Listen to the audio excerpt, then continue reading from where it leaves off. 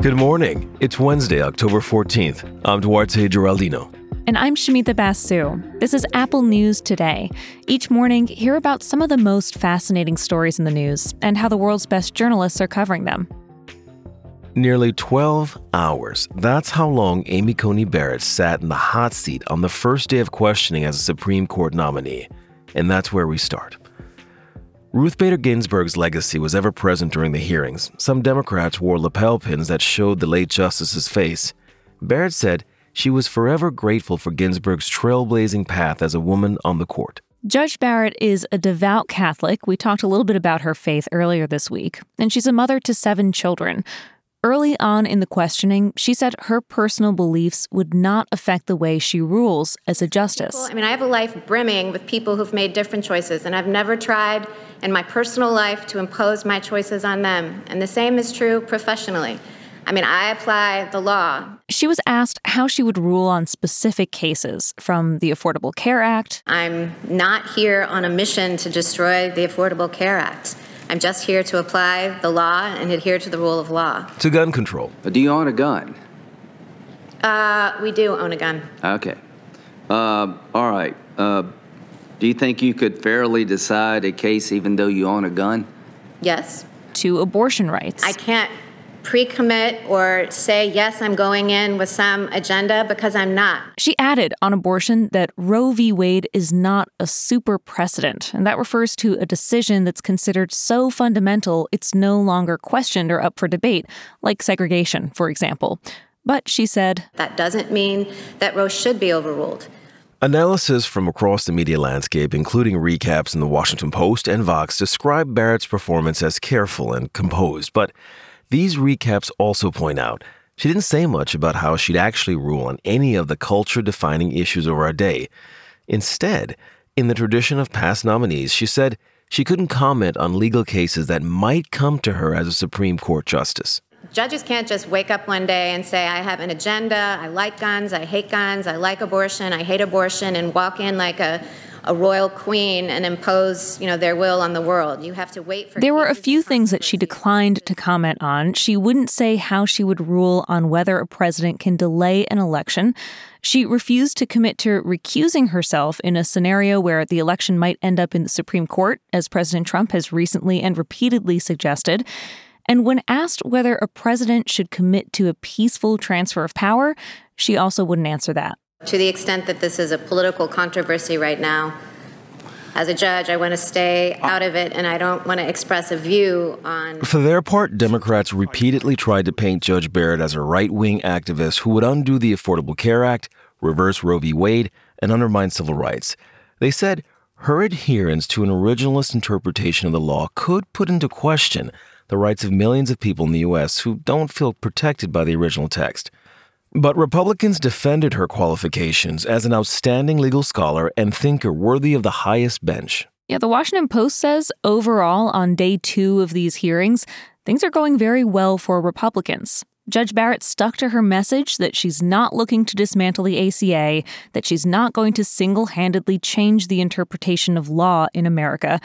And the Democratic senators who questioned her were not able to draw out any answers from her that might fuel her critics. This week's hearings are going to be the one time you're going to hear from Judge Barrett before she joins the bench if she's confirmed for a lifetime appointment. Hearings resume again today. Same format. Yeah, and it's probably going to be another long day. The committee is scheduled to vote on her nomination this Thursday before it goes to the full Senate floor in the final days before the election.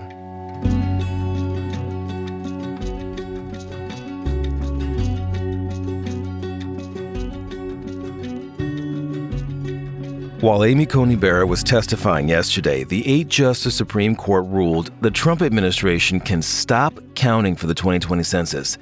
That decision has some people who were already worried about traditionally undercounted groups in the U.S. even more concerned about who's being left out of the 2020 count. There's this legal deadline for the Census Bureau to hand in their final census report, December 31st. And that's why the Justice Department argued that it needed to stop counting now so it could have enough time to crunch the numbers.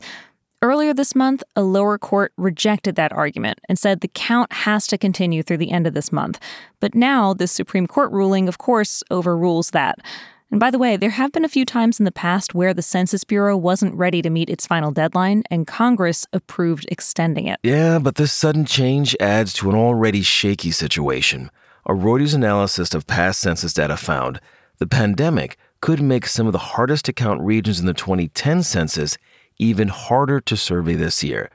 The article looks at what might happen to some communities around the country that are undercounted.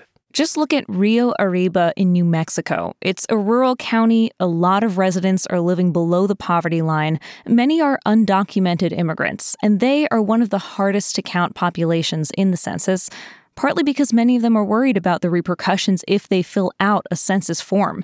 Now, that county is in desperate need of federal dollars, which are given out based on census counts. The lower the count, the less money allocated for things like housing and childcare programs, which are critical needs in Rio Arriba. County officials there say that they're also facing an opioid epidemic, and they could use federal funding for things like detox centers.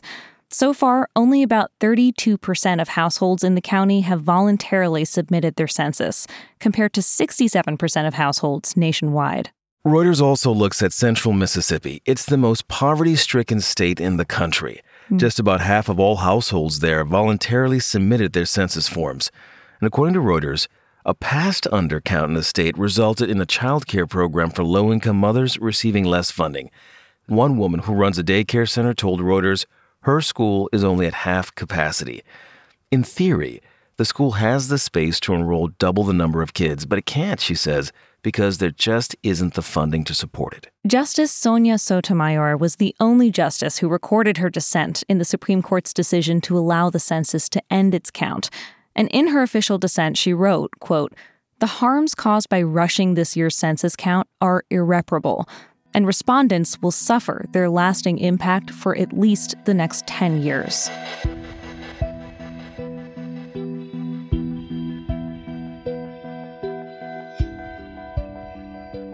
Los Angeles is home to the largest number of people of Armenian descent in the U.S., which is why for weeks there have been protests on the streets of L.A. calling for an end to escalating violence between Armenia and Azerbaijan. Is Armenia! Artsakh is Armenia! Justice for Artsakh! Justice for Artsakh! Stop terrorism! What do we want? Vox explains exactly what's happening in this region of the world. The two countries have been in a decades-long standoff over a disputed territory called Nagorno-Karabakh. It's roughly the size of Rhode Island. And after the fall of the Soviet Union, it was technically declared part of Azerbaijan. But Armenia and the ethnic Armenians who live in Nagorno-Karabakh never accepted that designation. In the 90s, there was a war over the territory. 30,000 people died before the international community brokered a ceasefire. Despite that ceasefire, there have been occasional flare-ups over the territory. But in the past few weeks, things have turned even more deadly. Hundreds of people on both sides of this conflict have been killed, and not just military forces, but civilians too. According to the BBC, this conflict has already displaced 70,000 people. Last weekend, Russia brokered a truce, but it fell apart within hours. And here's what's really dangerous about this situation escalating. Just take a look at a map. You'll see Iran is to the south, Turkey is to the west, you've got Russia to the north. Each of these governments has a stake in this conflict. Turkey is backing Azerbaijan. They've reportedly sent Syrian fighters into the conflict, and they're providing drones to strike civilians. Public radio station KCRW has been covering the protests in L.A., where pro-Armenian demonstrators shut down the streets. At the end of the day, if we stop the fighting, it'll result in a genocide. If they stop the fighting, it'll result in peace. I think it's a very one-sided story here.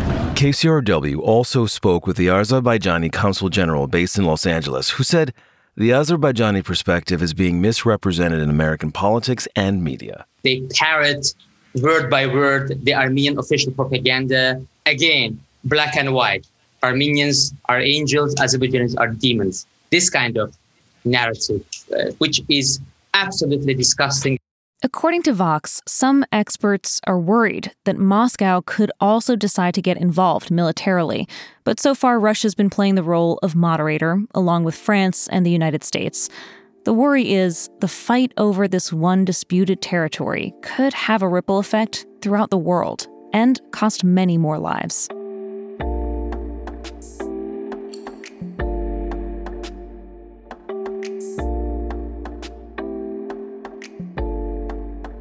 If you're an American and you win a Nobel Prize, because of the time difference, the Nobel Committee usually calls you in the middle of the night to let you know. But on Monday, when the committee tried to get a hold of American economists Paul Milgrom and Bob Wilson, they had a bit of trouble reaching them.